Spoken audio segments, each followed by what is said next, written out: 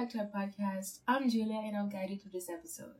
Before we start today's episode, I would like to remind you that this podcast is provided by Easy English em São Caetano do Sul. Oi pessoal, bem-vindos de volta ao nosso podcast. Eu sou a Julia e antes de começarmos eu gostaria de lembrar vocês que esse podcast é feito pela Easy English em São Caetano do Sul. We are specialized in private personalized classes and group classes. You can follow us on Instagram and visit our website for more information on www.easyenglishscs.com.br. Somos especialistas em aulas personalizadas particulares e em grupos. Acesse nosso site para mais informações em www.easyenglishscs.com.br. Now let's get started. So, today's subject is about directions in English. Learning about directions can be tricky. This is why today I will talk about how you can use them and when to use each one. O assunto de hoje é sobre direções em inglês. Aprender sobre direções pode ser complicado, por isso hoje eu vou falar sobre como você pode usá-las e quando usar cada uma. But first, let's learn how to pronounce them. Behind, across from, next to, in front of, near, by, between, beside. Now, let's learn their meaning and how to use them in a sentence. Agora vamos aprender o seu significado e como usá-los em uma frase. Behind significa atrás. Across significa em frente. Next to significa ao lado.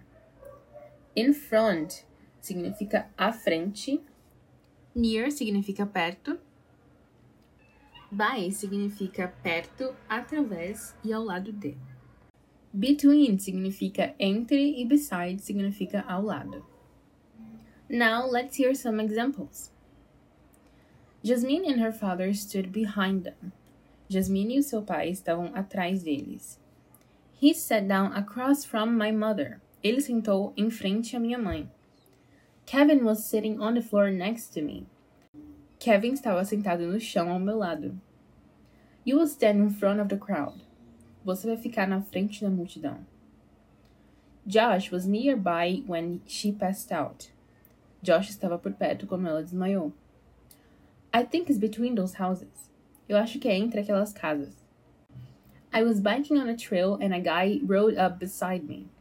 Eu estava andando de bicicleta em uma trilha e um cara veio ao meu lado. Another thing that is really important that you know is left and right, up and down.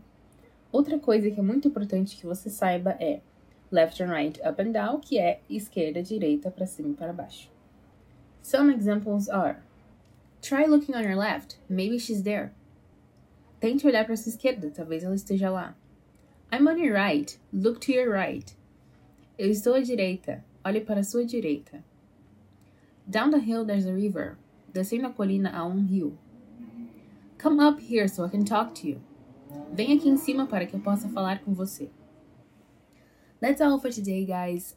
Thank you so much for spending time with me. I really hope you enjoyed it. Por hoje é isso, pessoal. Eu espero que vocês tenham gostado de aprender um pouco mais sobre as direções em inglês. I will see you next time.